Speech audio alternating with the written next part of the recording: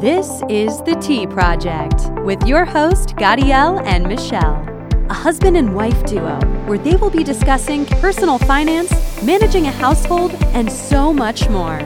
Gadiel is a father, husband, a military veteran, and a lawyer.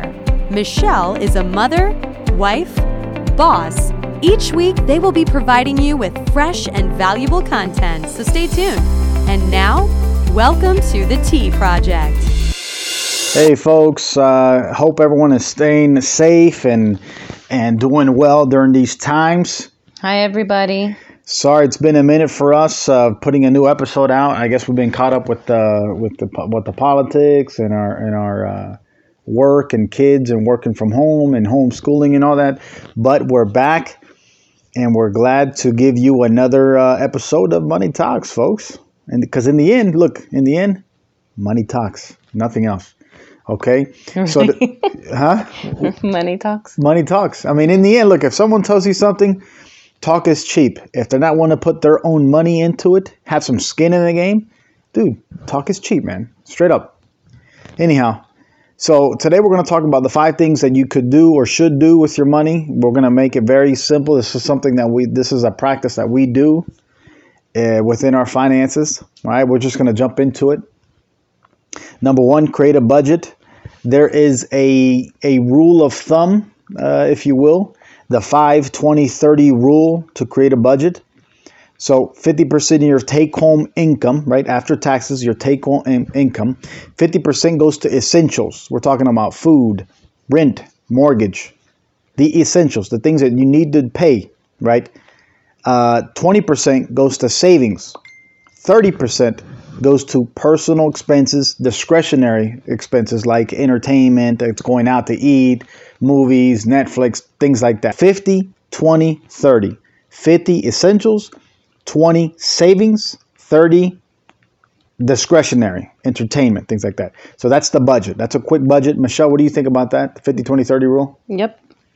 Or it could be 50, 25 or 60, right. 25 and then the difference. Are you good depending with on where you're comfortable with? Are you good with the bulk of it going to essentials, a small portion of your income going to savings, and the 50, 20, 30 going to discretionary? I think you kind of have to start with the housing part. Your housing should be anywhere between or no more than 30%. 25% is probably a more in the middle. Okay. And maybe even if you can get it down to 20%, that would be better. Wow. Okay. So there you have it, folks. The 50, 20, 30, Michelle's like, hey, that 50, bring it down more if you can.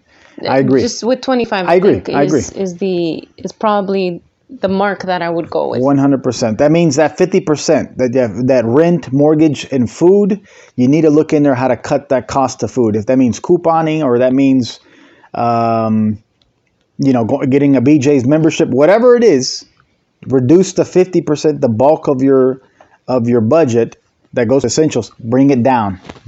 Okay. Number 2, save automatically. Michelle does this. She's the queen of automatic debits, money going here. We have like 1 million accounts. She's the queen of that. So what am I talking about? Save automatically. So say you get a direct deposit from your employer that goes into your operating account, your checking account. You should have a savings account. And that check that comes in, you should automatically, when it comes in the 1st and the 15th, you should have 20% or whatever you can afford to go into the savings account automatically.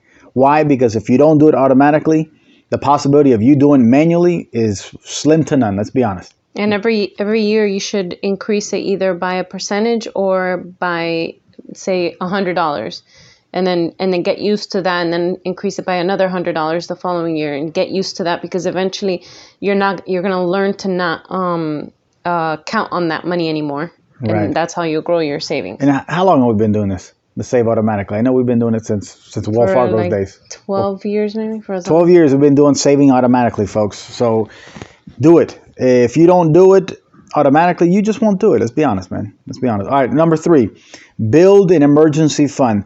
The general rule is 6 months of living expenses, right? 6 months of that 50%. 6 months of that rent, mortgage, or the food, the essentials. It's 50% of your budget 6 months worth of that, right? Ideally, if you could do 6 months to 8 months, great. But at a minimum, try to get 6 months saved. Put that in an account that is labeled emergency fund. If you need to have 3 or 4 or 5 accounts that is maintenance free, do it. We have a lot of accounts. It's free to us. If you need to have just one account, and it doesn't cost you anything because you can get like I said, you can get a fee waived at your bank, then have an account that says emergency fund. Keep that money there. Don't touch it, regardless if... Sometimes it's better. It's a good idea to open up a savings account or a checking account, whatever it is, in a different bank. Oh yeah. Because then you forget about it, which Right. may be it's a good thing and it's a bad thing. As long you got to remember that you have that account open. But if you have that money sitting in there, come a rainy day, you remember and you're like, Right. oh, I'm so glad that I had that saved. Absolutely. And it's See? out of your during that, whenever it's not in a need for you to, you're not needing money, then it's just sitting there and you're not even thinking about it. You're not being tempted. So. Right. And just look at it just like that. It's just an emergency. Don't even look at don't go so critical about, the interest, how much interest. Look, banks ain't paying anything now. So it's there for a medical emergency, something like that. Not for, it's making bank. You're going to use it to grow your money. No, that's not it. It's just an emergency fund, guys. All right, number 4, track your spending. Michelle, you want to talk about this? I know you have different methods. I know there's credit cards that track spending, but if these folks aren't using credit cards and they're on a cash basis, are they tracking their spending using spreadsheets? You can do it with spreadsheets. You can have it in a nice little pretty notebook if that's what you want to have. Right. Or you can do it electronically. A previous episode, I think we mentioned mint.com. It's free.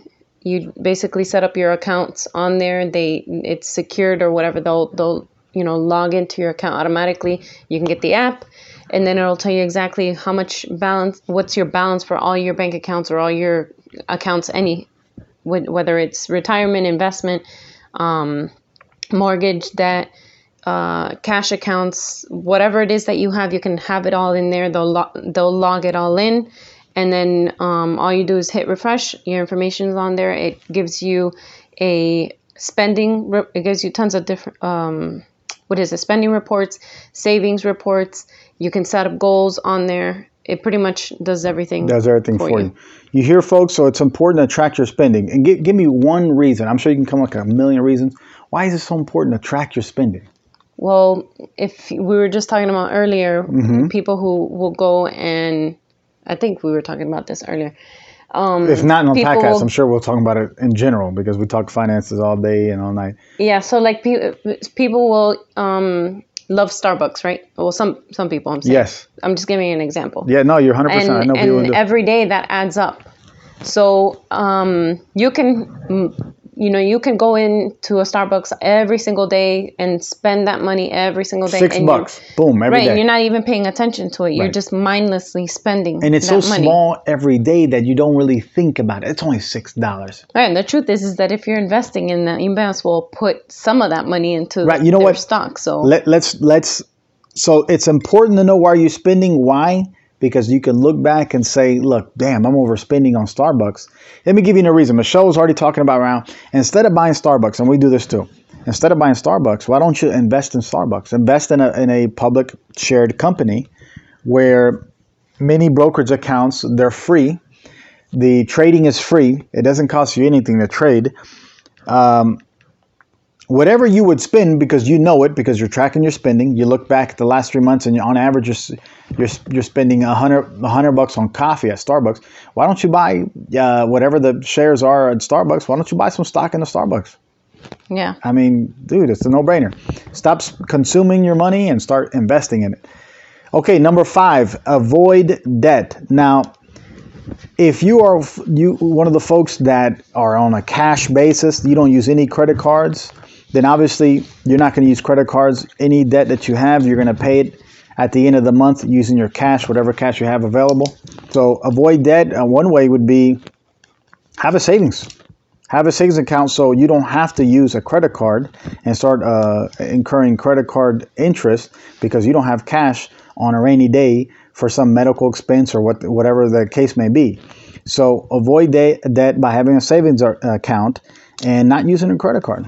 Unless you're responsible. If you're responsible, then use the credit card, use the points, earn the cash, and do that route. Those are the 5 recommendations that we are saying you should do now with your money. These are considered saving money tips.